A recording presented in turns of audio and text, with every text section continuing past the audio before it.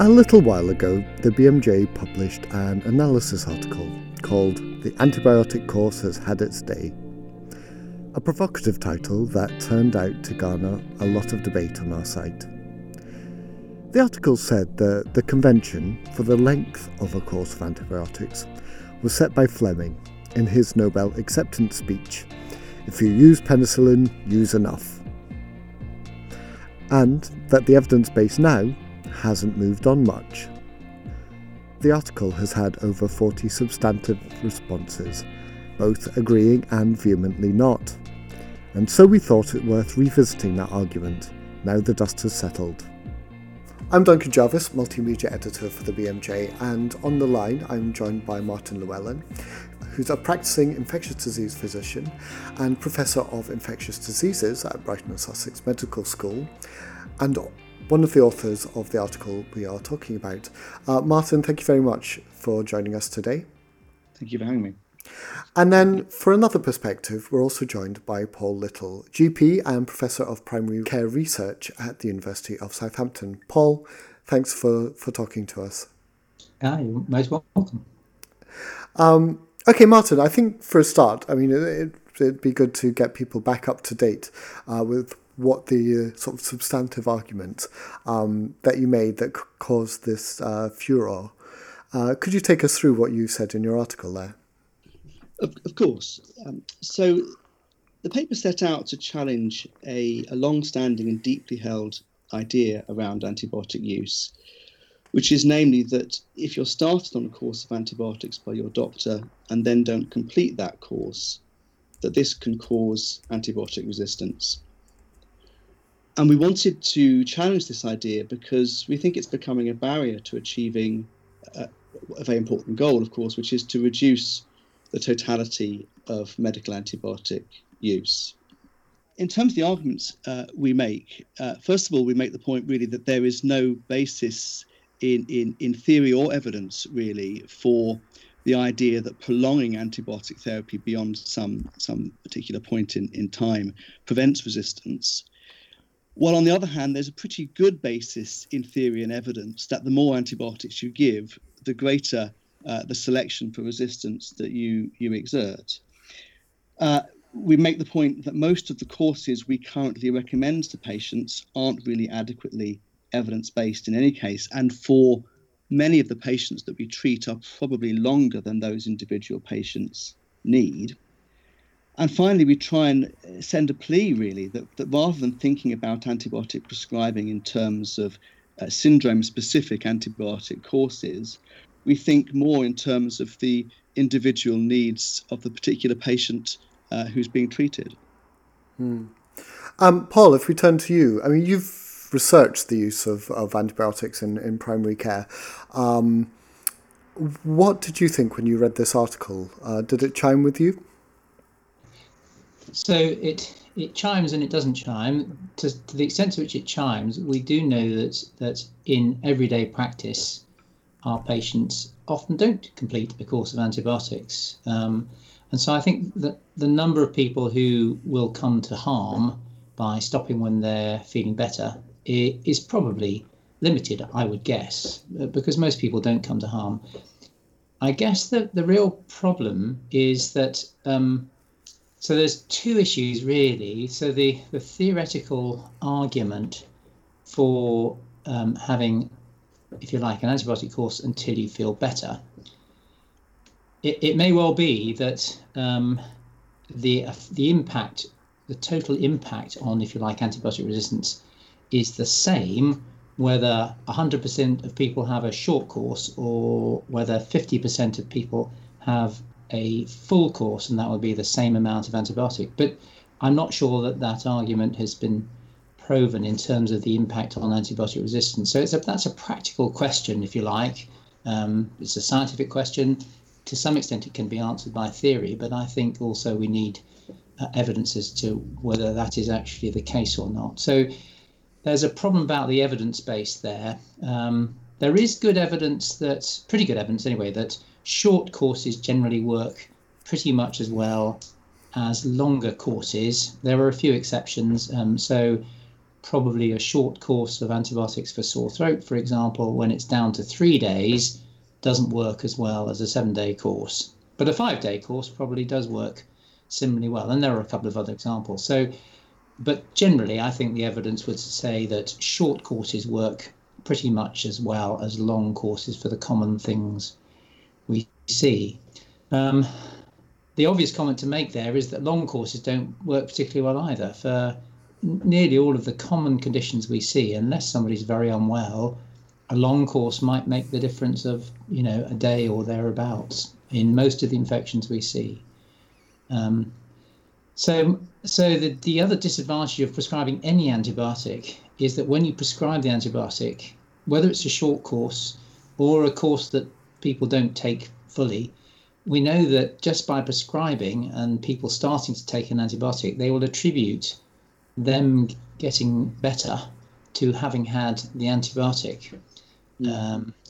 And therefore, the worry about saying, let's go to short courses or if you like, a course that you say to people, stop when you're feeling better, is that you still may be medicalising the whole business of why people come to see their doctor, which creates a vicious circle in terms of people's expectations and their behaviour.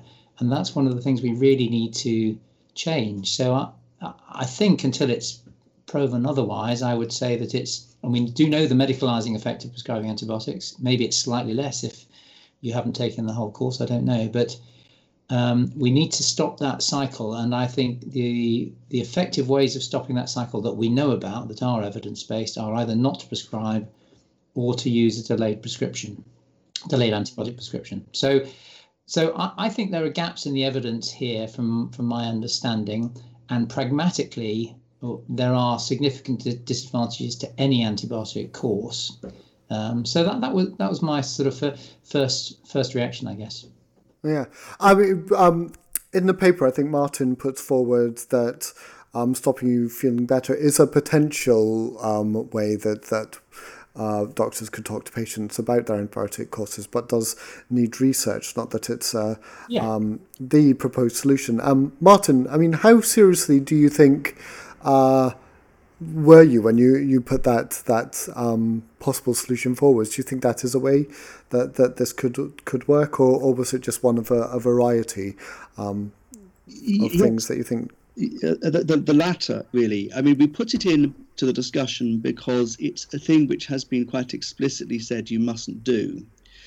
And but then you have, for example, there's a nice trial published a couple of years ago in the Journal of American Medical Association, which looked at community-acquired pneumonia, for example, and showed that you can use patient response to treatment in community-acquired pneumonia as a way of deciding whether you can stop antibiotics or whether you need to continue them. And so that essentially is doing what advice that says you mustn't stop when you feel better tells you shouldn't do. And so it seems likely that there will be some situations where either a patient's subjective or an objective clinically measured response in some way can be used to decide a patient's need for antibiotics is over. But one needs to be very cautious, as your question suggests. There may be some situations in which stopping when you feel better is far too soon. For example, if you have a deep focus of infection which has not been physically removed in some way where infection may persist, it's clear prolonged course of treatment may be necessary. We know, for example, there may be other syndromes. The one that comes to mind might be pyelonephritis, where patients often get prolonged symptoms. And so there may be some situations where actually one could stop treatment before a patient feels completely better. So it depends very much on the syndrome, what the definition of better is, and clearly needs evidence. So we certainly weren't suggesting, as some of the media coverage has said, that patients should stop antibiotics when they feel better across the board. We were simply highlighting that this sort of flexibility needs to start coming into people's thinking. It seems that neither of you were actually that surprised by this, and I suppose maybe that's not that surprising, given that one of you is a professor of infectious disease, the other one hasn't studied the use of antibiotics. Why is it, do you think, that we haven't looked at this so far? Why is it that the research is lacking? It seems like a fairly fundamental bit of primary care. Every GP must prescribe antibiotics, every day, and yet there's this big gap. Why do you think it is that we, that still exists? I think, to be fair, the gap isn't about how much antibiotics benefit for symptom resolution.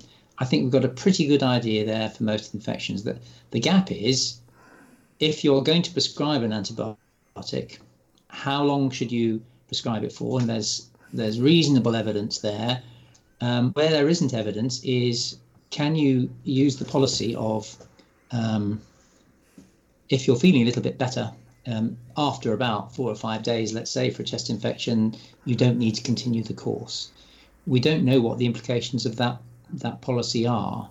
And there might be several implications. It might be that actually people get worse after that, although I suspect not many will get worse. It might be that because their symptoms are ongoing, even though they're not going to benefit from the antibiotics anymore, they're still nervous about it and are more likely to go back and see the GP. And obviously that wouldn't be great in the current pressed environment. So there's all sorts of particular questions about that particular strategy. I don't think there's a huge dearth of evidence about how much difference antibiotics make for the individual clinical syndromes that we see in general practice. There is a lack of evidence, or limited evidence, about who, because patients are particularly worried about, nasty things happening to them, as they should be, and as doctors are rightly worried about that. So there's less evidence about, can we predict the people who will do badly following an infection in primary care if you decided not to treat them. We don't have as much information there, but we're getting progressively more information. There's been 2 or 3 large cohorts in primary care now, so some of those evidence gaps are being filled. But I don't think there's a major evidence gap about the impact of antibiotic courses on the symptoms and symptom resolution for the common infections we see. Martin, would you agree with that, or do you have a different perspective? No, I do agree with that. I think the question, the issues are around duration of therapy. How long does someone actually need once treatment has started? And I think that partly has come about because these durations were set by historical precedent and then have been nibbled away at over the years. And it doesn't really ever get to what for me is the fundamental question is, how do you know when the individual patient has had enough antibiotics? So one of the papers that we cite in the article is a study that was published, I think, last year in the New England Journal, which looked at short versus long duration of antibiotic therapy for otitis media, and concluded that the short duration of therapy, the 5-day course of therapy, was not non-inferior to standard 10-day duration therapy. And the problem that I have with that sort of study really is that if you look in the data, the short therapy group, the children who got 5 days, still the majority of those children met the endpoints for having had treatment success. And so if we interpret these non-inferiority trials very conservatively as sticking to established longer durations, we end up over-treating quite a lot of patients. And what we really need is a better understanding of which patients can be treated for shorter periods of time, and when an individual patient, whether it be their symptoms, whether it be some biomarker you might measure, is safe to stop treatment. They've actually had the optimal minimum duration, if you like. If we sort of move on a little bit, Martin, the reaction to your paper when it went online was varied. Some people saying, absolutely, this is... I've thought this for a while. We definitely need to start discussing this. Other people saying that this is confusing for patients and it might lead to people not following advice as it currently stands. What did you think about the response that you've seen? Was that something that you worried about when you were actually writing this paper? So I think those of us who were involved in writing the article were all surprised by the extent of the response that we got, bearing in mind, as we've been discussing, that a lot of the evidence that we were putting in here is not new, and there have been several previous analyses of this question reaching the same conclusions really over the years. I guess the timing at the moment, with the high level of public concern about antibiotic resistance, maybe means that it was picked up more than we expected. But I think that we maybe didn't make sufficiently clear, although I thought we made fairly clear, that we are certainly not taking issue with current public information messaging around antibiotic prescribing. So we are starting last week Public Health England's Keep Antibiotics Working campaign. One of the key messages around which is to take antibiotics as prescribed by your doctor. And that is obviously a very, very important message because it's important that patients take antibiotics only when they're needed and have good advice about what dose and dose interval should be used and so on. We were really just trying to make sure that discussion should also include a conversation about when the individual patient's need for antibiotics may be up and when someone should know when to stop. And so I think that some of the messaging got lost slightly.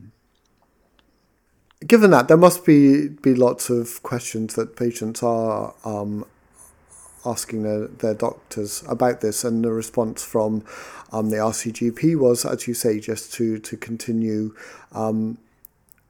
taking antibiotics as your doctor advises, which is what we would echo here. I think, though, that some of the responses from doctors within that was quite interesting, and there seemed to be a worry about patients, misunderstanding or using this to justify behaviour that they would actually already take. And I think, Paul, you've already mentioned this, but I'd like to pick up on it a little bit more, which is about how patients actually feel about taking antibiotics. Do you have any I don't know, from your time as a GP or seeing research, do you know how acceptable patients find antibiotics? And the question around medicalising, is that something that really concerns you? The question about medicalising absolutely does. And with the levels of prescribing we've got at the moment, and for the last 10 years or so, you would expect patients to be heavily medicalised by the level of prescribing that is happening in primary care, because we do know from several trials that we've done that if you prescribe an immediate antibiotic as opposed to a no antibiotic or a delayed antibiotic, not only do you not get that much symptomatic benefit, in other words, you might get better in half a day or perhaps a day sooner in an illness that lasts between a week and 3 weeks, depending on a particular infection. But that because you've had the antibiotic, you believe that the antibiotic has made a difference. And so if you look at patients' beliefs following being given either an immediate antibiotic or a delayed antibiotic, it's very clear that those beliefs are changed by either not getting an antibiotic or being offered a delayed antibiotic prescription. And then if you follow people up, the people who have had the antibiotic immediately are much more likely to come the next time they have an infection. So we know that from the trial evidence. We know it from obviously talking to patients. But I think patients have been, and my own experience in practice was to go to practice that wasn't a particularly high prescribing practice, but it changed dramatically. I mean, I was able to I think have a bit of influence on my colleagues in practice over 20 plus years, and patient expectations definitely changed as the practice changed its prescribing patterns, and we know that from other data. So Mark Ashworth has done some rather nice work looking at the differences between practices, once you take account of the fact that they might have different patient populations, what happens to them over time if they're high prescribing practices or lower prescribing practices? And clearly the higher prescribing practices make themselves a lot busier, and it's through this mechanism of creating expectations about antibiotics. So the real concern about prescribing an antibiotic is that it maintains this, fuels this cycle of expectation and belief in antibiotics, and keeps us all busier than we need to be, doesn't really help patients that much, and is obviously a very inefficient thing to do given the stresses on the health service. Mm-hmm. So the medicalisation is an absolutely key thing. Can I make a point in there, Duncan? Of course, yes. I wouldn't want anyone to think that what we're suggesting here is in any way an alternative to what Paul is talking about. So in every way acknowledge the importance of either not prescribing or delayed prescribing, and the enormous benefits of that. And the S-Power report published, I think, just the end of last week, has documented significant declines in antibiotic prescribing in primary care in the United Kingdom, which is substantially been achieved, I think, from the sort of strategies that Paul's talking about. But in secondary care, that's much more difficult, because we're confronted with a much sicker patient population, with expediencies of surviving sepsis, which mean that you have to start broad spectrum antibiotics within an hour in an increasingly large population of patients as people become more and more concerned about adequately treating sepsis. And so in secondary care, we have to apply what the Public Health England calls Start Smart Then Focus, which is the approach of going back and reviewing and ideally stopping prescriptions for antibiotics rapidly in the days after they've been started. And that's very difficult in secondary care, but isn't something which we try in primary care at all at this stage, because it's very difficult. So there's all sorts of very obvious but very significant barriers to doing that. So in a way, one of the points we're trying to raise in the article is just what is the scope for exploring that as a possibility.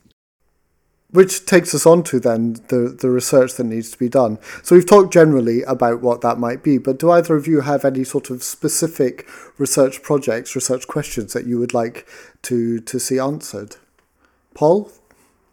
I think we've pretty much got consensus here, to be honest, so I hate to say that, but I think the question is, as Martin has put it, not that we should be changing what we're doing as regards not starting or using a delayed antibiotic prescription, which should be the norm for most of the infections we see, but that when you do prescribe an antibiotic, hopefully which is well indicated, or for somebody that you're very worried about, can we devise ways of helping identify when enough of that course is enough for each of the infections that we treat? So I think it's I think that the message is the research message, if you like, is fairly clear to try and tease some of that out, and in primary care there is no reason why we shouldn't be doing that. So I think there is a research question to be answered in primary care. And is anyone doing that? Are we actually putting money into someone looking at that at the moment? Do you have any idea? There's no, as far as I'm aware, there's no project that has been funded to do that in primary care. My program board funded the study that Martin and colleagues have been working on in secondary care, and my funding board, for example, would be I think a suitable funding board for the kind of project that we're proposing.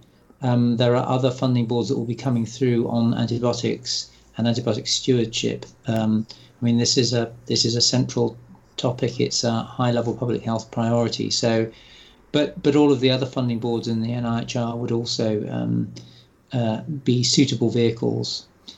For example, to particularly look at the impact on the microbiota of different strategies.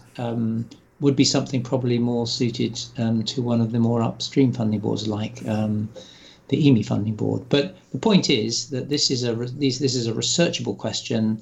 It applies in primary care. It's obviously a different context. You would have to have different management strategies.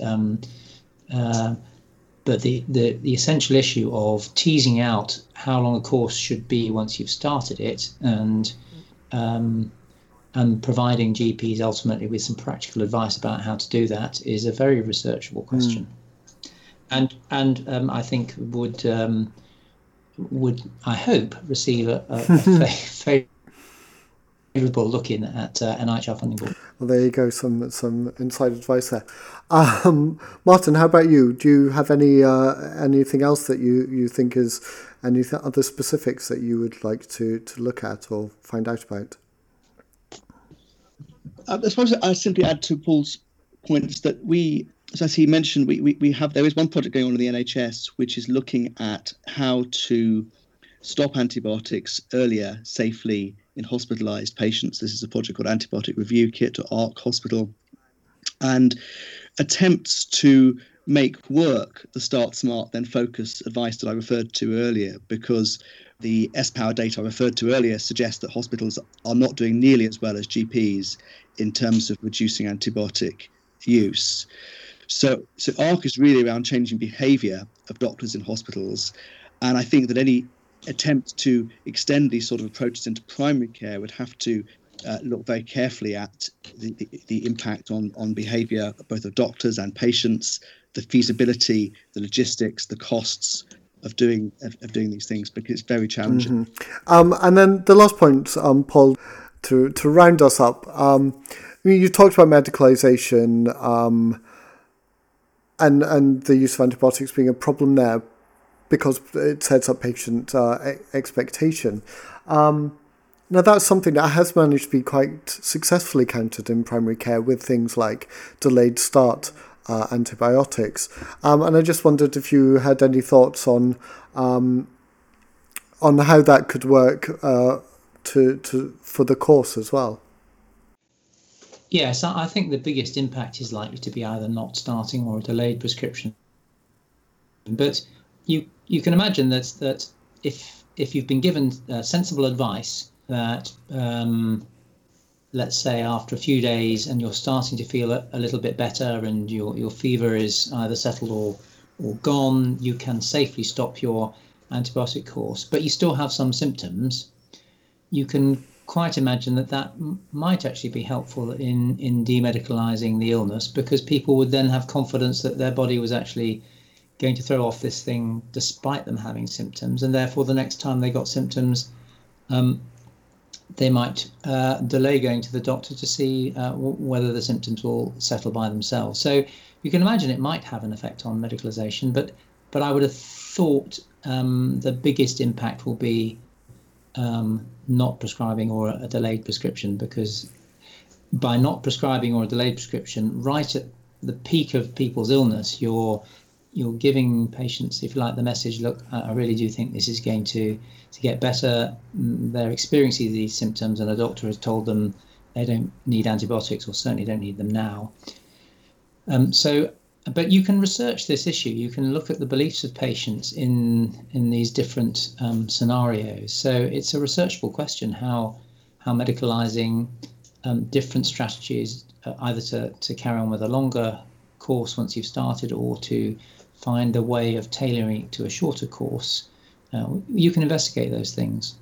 They are, what we're talking about though are, as Martin says, we're talking about changes in behaviours of doctors so that they can be convincing and helpful for patients, but we're also talking about helping patients change their behaviours and expectations. I mean, this is something we have to work on for both the public and in the medical profession. Well, there we go. At the end of that, two research questions that people should be looking at. Martin, Paul, thank you very much for taking the time to talk to me this afternoon. Thank you very much. You're most welcome. You've been listening to Martin Llewellyn and Paul Little update us on the evidence for a length of a course of antibiotics. That's all for this podcast. If you want more, check us out on iTunes or wherever you get your podcasts from. We're in most places now. There you'll find hundreds of podcasts, all available for free. If you want even more, you can get our full back catalogue on bmj.com/podcasts. That's all for this episode. We'll be back soon with more. Thanks for listening.